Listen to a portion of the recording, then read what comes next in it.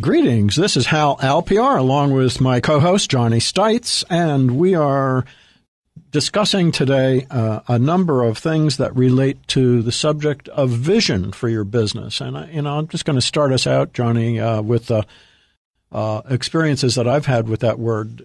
Is that I find that most small business people, especially, and professional practices, have a tendency to think that vision and mission are the same thing.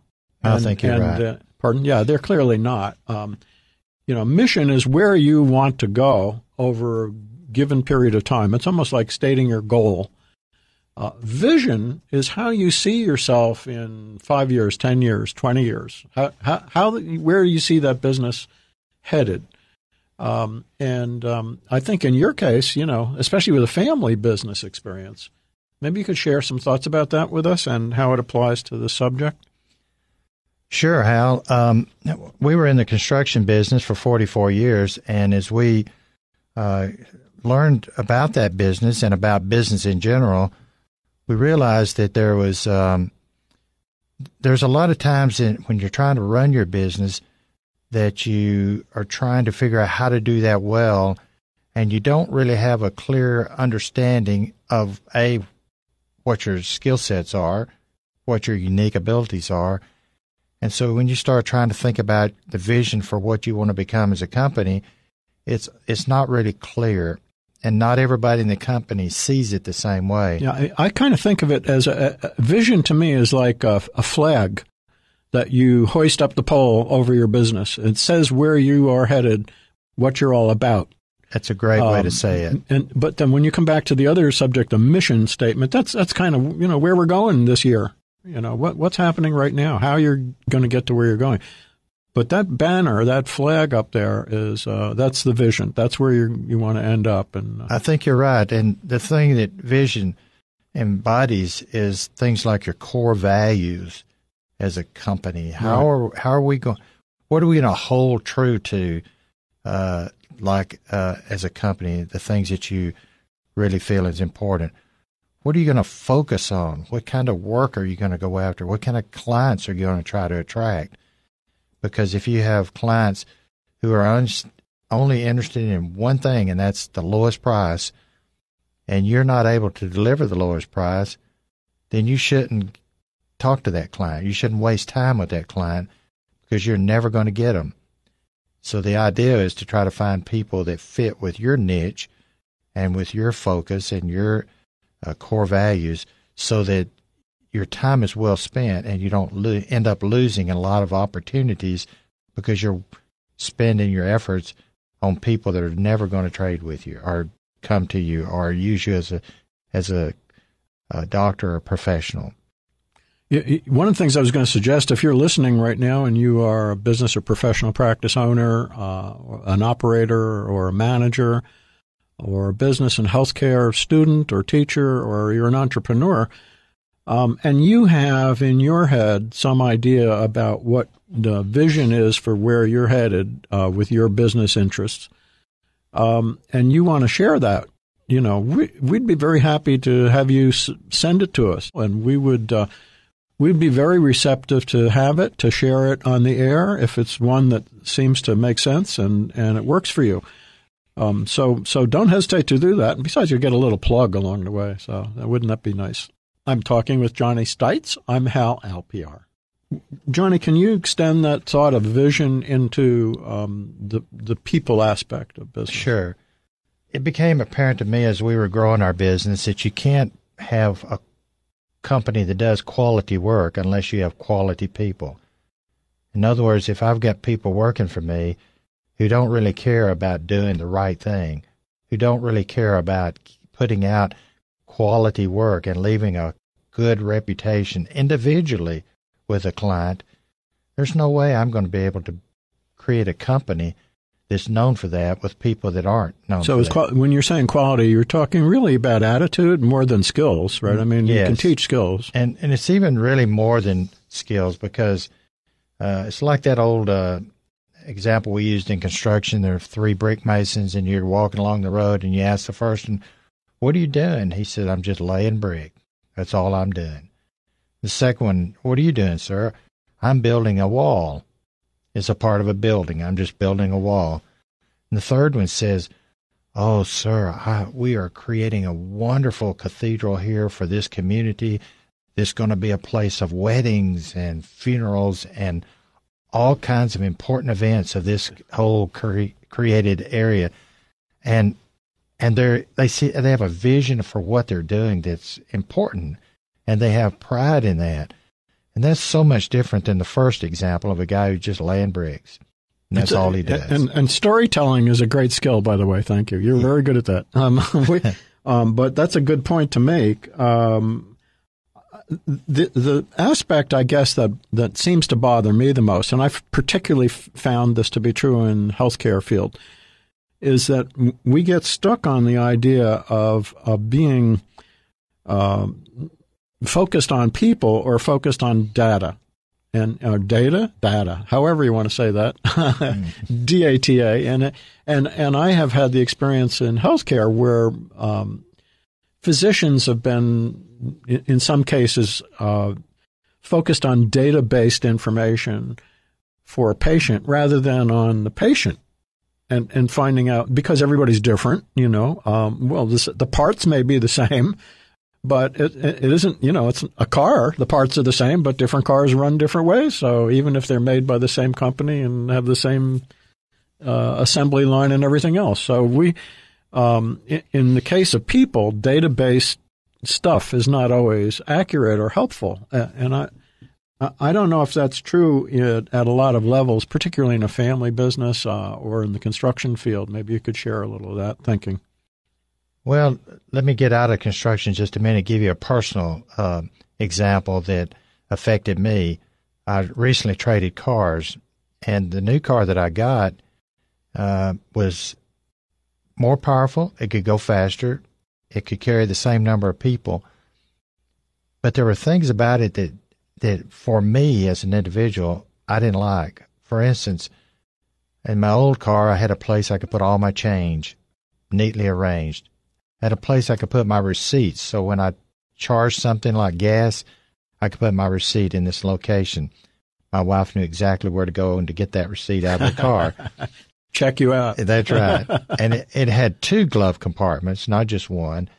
It had many places to put things that I could put them in a place where they wouldn't roll around in my car and be lost.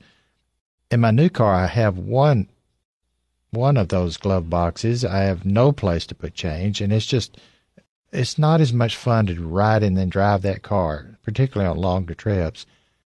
And I didn't think about that when I was buying the car. I was looking at the color, and I was looking at the seats. And now it does have some nice things I like heated steering wheels and that kind of thing. And so I think if you're going out there and doing project for people, you need to measure more than just the data. You need to measure how it's affecting people. So I think that's important. Okay, and while Johnny, Johnny and I today, we're discussing this whole subject of vision and people and data-based business. This is Hal Alpiar. Johnny Stites is here with me, and we are intent on helping you with your business and your professional practice development. That's the whole direction that we're taking. So be in touch with us. We welcome input at any time. I'd like to just touch a little bit more on this subject, John, the database stuff, particularly in the age we're living, and we see instantaneous information available on anything in the whole world, that it gets us to a point. I think we get a little spoiled. I think some people get a little cocky about the idea that they can know it all. Anything you want to know, sure, you just click on the, on the search engine and you got it. But does that solve the problem? Does that really help people to grow their business? And if it does, how does it? Where does it fit? Yeah, my experience with data is there's an awful lot out there you can accumulate. Some of the data is good and beneficial. It tells you things. And some of it's just data. It doesn't really tell you anything. It doesn't give you any guidance. It's important that the data not be just numbers. It could be how your client is affected by what you do for them. One of our data points was the client delighted with our work? And we tracked that. And there were some years that we'd have 100% of the clients would be delighted, which meant we were delivering more than they expected. There were some times we had disappointed clients. That was an important data mark for us. What went wrong? What could we do different? How could we learn from it? And many times it was just a misunderstanding, or we dropped the ball and didn't realize it. And so once we understood that, we got the grade, we could go back and make it right with people. But you don't know that unless you're capturing that data. So the data, the thing I've learned about data is it's kind of, it's not temporary, but it's transitory. It changes over time. And what you'll do is you'll start capturing data, and then you'll realize this is not really telling me what I want, and you'll start capturing a different data point, and that is the data that really makes your company understand where it is much better. You talked about, in your explanation there, Rich, thank you, you mentioned customer delightment, so to speak. It's an aspect of customer service. When I've worked with businesses over the years as a coach, I have found that there tends to be a very strong dependency on the subject of customer service. And my recommendation, usually with at least a great many businesses, has been to forget customer service. Throw it out. Don't even deal with it. If you have a customer service department, you don't need them. If you're paying people for customer service, you don't need them.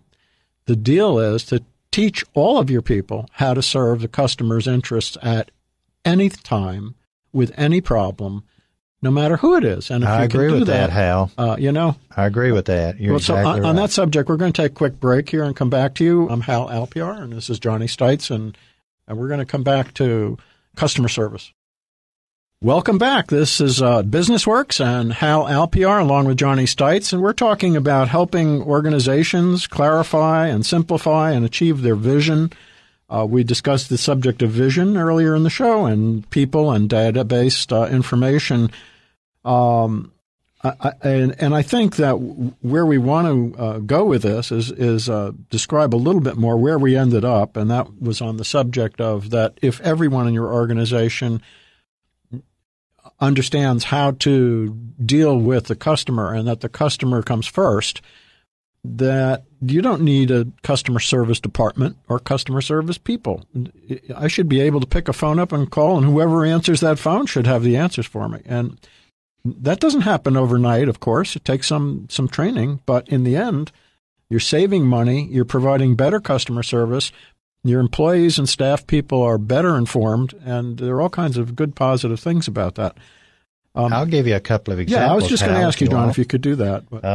One of the things we did was we measured this outcome with our clients. We wanted to know whether they were delighted or pleased or satisfied or disappointed with the project that we did for them. And we bonused our people based upon the outcome. If the client was delighted, then they got a bonus. The team did. Everybody on that team got the bonus. If they were pleased or anything less than pleased, then we didn't bonus them. The same is true of finishing on time. We wanted to be a company known as keeping our word, so we made it financially rewardable to our people to finish the project on time. So we would be it was humorous to us when an owner would come up and say, "Johnny, why do the laborers on this job keep asking me if I'm delighted with their work?" And I would say it's because they know they're going to get a bonus if you're delighted, because every man on this team wants you to be delighted. And that was always a big relief for an owner to know that every person, not just the customer service, to your point, not just the salesman, not just the owners, but every man that did work on their project had the same goal, to delight the owner. And that was so much fun to do that and to pay those bonuses because we knew that if an owner was delighted, we were going to have a raving fan that would be there for us and would be telling our story to other people.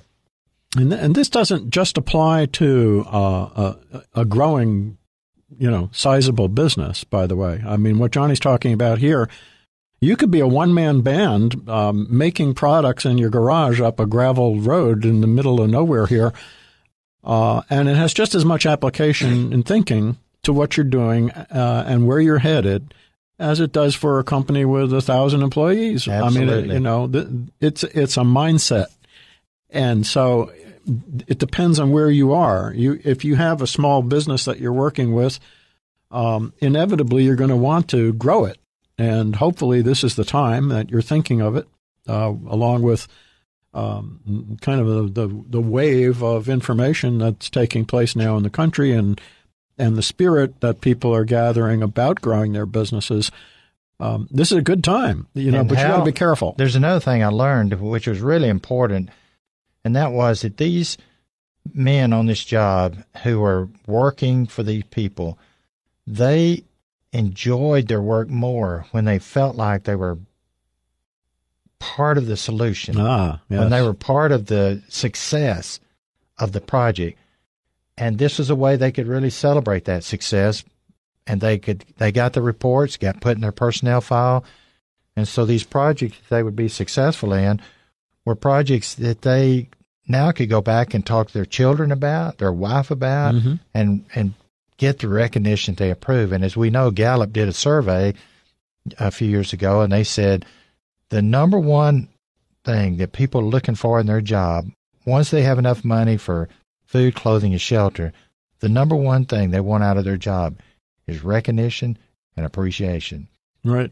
And having it set up so the data reinforces that is wonderful, because it allows you then to take people and put them in the right seats and have the right people in those seats.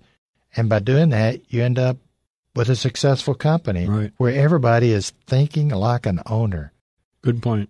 This is Business Works. I'm talking with Johnny Stites. I'm Hal Alpiar. That is so important. Thinking like the owner. That's right. Then I don't have to be everywhere. Yeah, and by the way, a recognition and appreciation don't have to take the form of a salary increase. Oh, no. So if you're running a business, stop if you're doing that, because it's going to cost you an arm and a leg in the long haul, and it isn't necessary. People are very happy with smaller rewards that fit them. And so there's a whole thing we can talk about some other show maybe about Maslow's hierarchy. If you're familiar with those words, you'll know what I mean. But the idea is to reward people at their level. So in order to do that, you kind of have to know about them. You have to know what you don't want to give somebody a savings bond if the issue is that they're getting flat tires all the time and they're late for work. Give them some tires, And by the way, if you do that, you're not an ongoing expense of a salary increase. It's a one-time thing. It fits what they need. It's going to be much more appreciated. So it's determining the people who you bring in to work with you, where they are in their lives, what things are important to them. And when you have an occasion to reward them with something, pick something that fits them, not something that you imagine. That people. One of the greatest examples I can think of is someone in this area who had a business that I was familiar with, had an outstanding employee, and the person did everything you could imagine that would be great, and the owner wanted to take care of this individual and do something special and had considered a salary raise. And we talked about it, and the end result was that we found out that this person, the greatest wish is that they could have had a weekend off away from the children and with the husband, and to be able to do something that was like a little mini vacation. And so what happened was the boss rented a limousine, had them taken by limousine with a little bar in the back, and took them to Nashville for a concert that they both were interested in, that he'd heard about.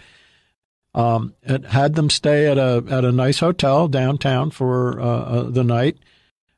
paid for all their meals, and got them the limo back. And that person has never stopped talking about that event and how important that was, that it was the best thing that ever happened. And it's, if it had been a salary increase, the boss would still be paying for it, and it would never have been as appreciated. This was something that fit what that person most wanted. So you can reward people much better when you have a sense of what's important to them. You can, and you make the great point that if you have a employee that you're trying to keep, if you pay them cash, then the instant you pay them the benefit of the bonus or the raise is over.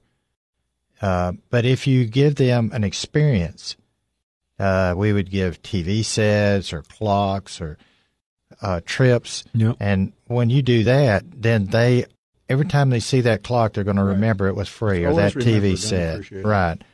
And the benefit goes on and on and on. So it's really important, as you said, Hal, to do this in a way that people can be appreciated and recognized for that, that they're being appreciated. We're talking. This is Hal Alpiar and Johnny Stites, and we're talking about people in business and whatever it is that you do. If you are a doctor with a growing practice, or you are a practice manager, whether you have a craft business, whether you've bought a franchise and or you're doing that, it's a retail operation, or if you're just a budding entrepreneur or a student or teacher in business, all of these things have application. And we're particularly interested in providing practical information and ideas for those business interests in Putnam and the surrounding 13 counties. And so this is the goal, is to keep it local, keep it informative, keep it challenging, and we'd love to hear from you anytime about this. So here's what we might talk about as we close this segment out, and that is this. If you have a good vision that you've really put some time into, and you know where you want to go, and everybody in the leadership team and the company is on board with that vision, they're all following it. They're all buying into it. And then you've got the right people in the right seats, then the data will make apparent to you throughout the company where all your issues are and where all your warts are. Right. And so that's where we can take this discussion next time, is go to the issues and how to deal with them. We'll look to see you then, and we thank you very much for listening today and hope you have a terrific week ahead.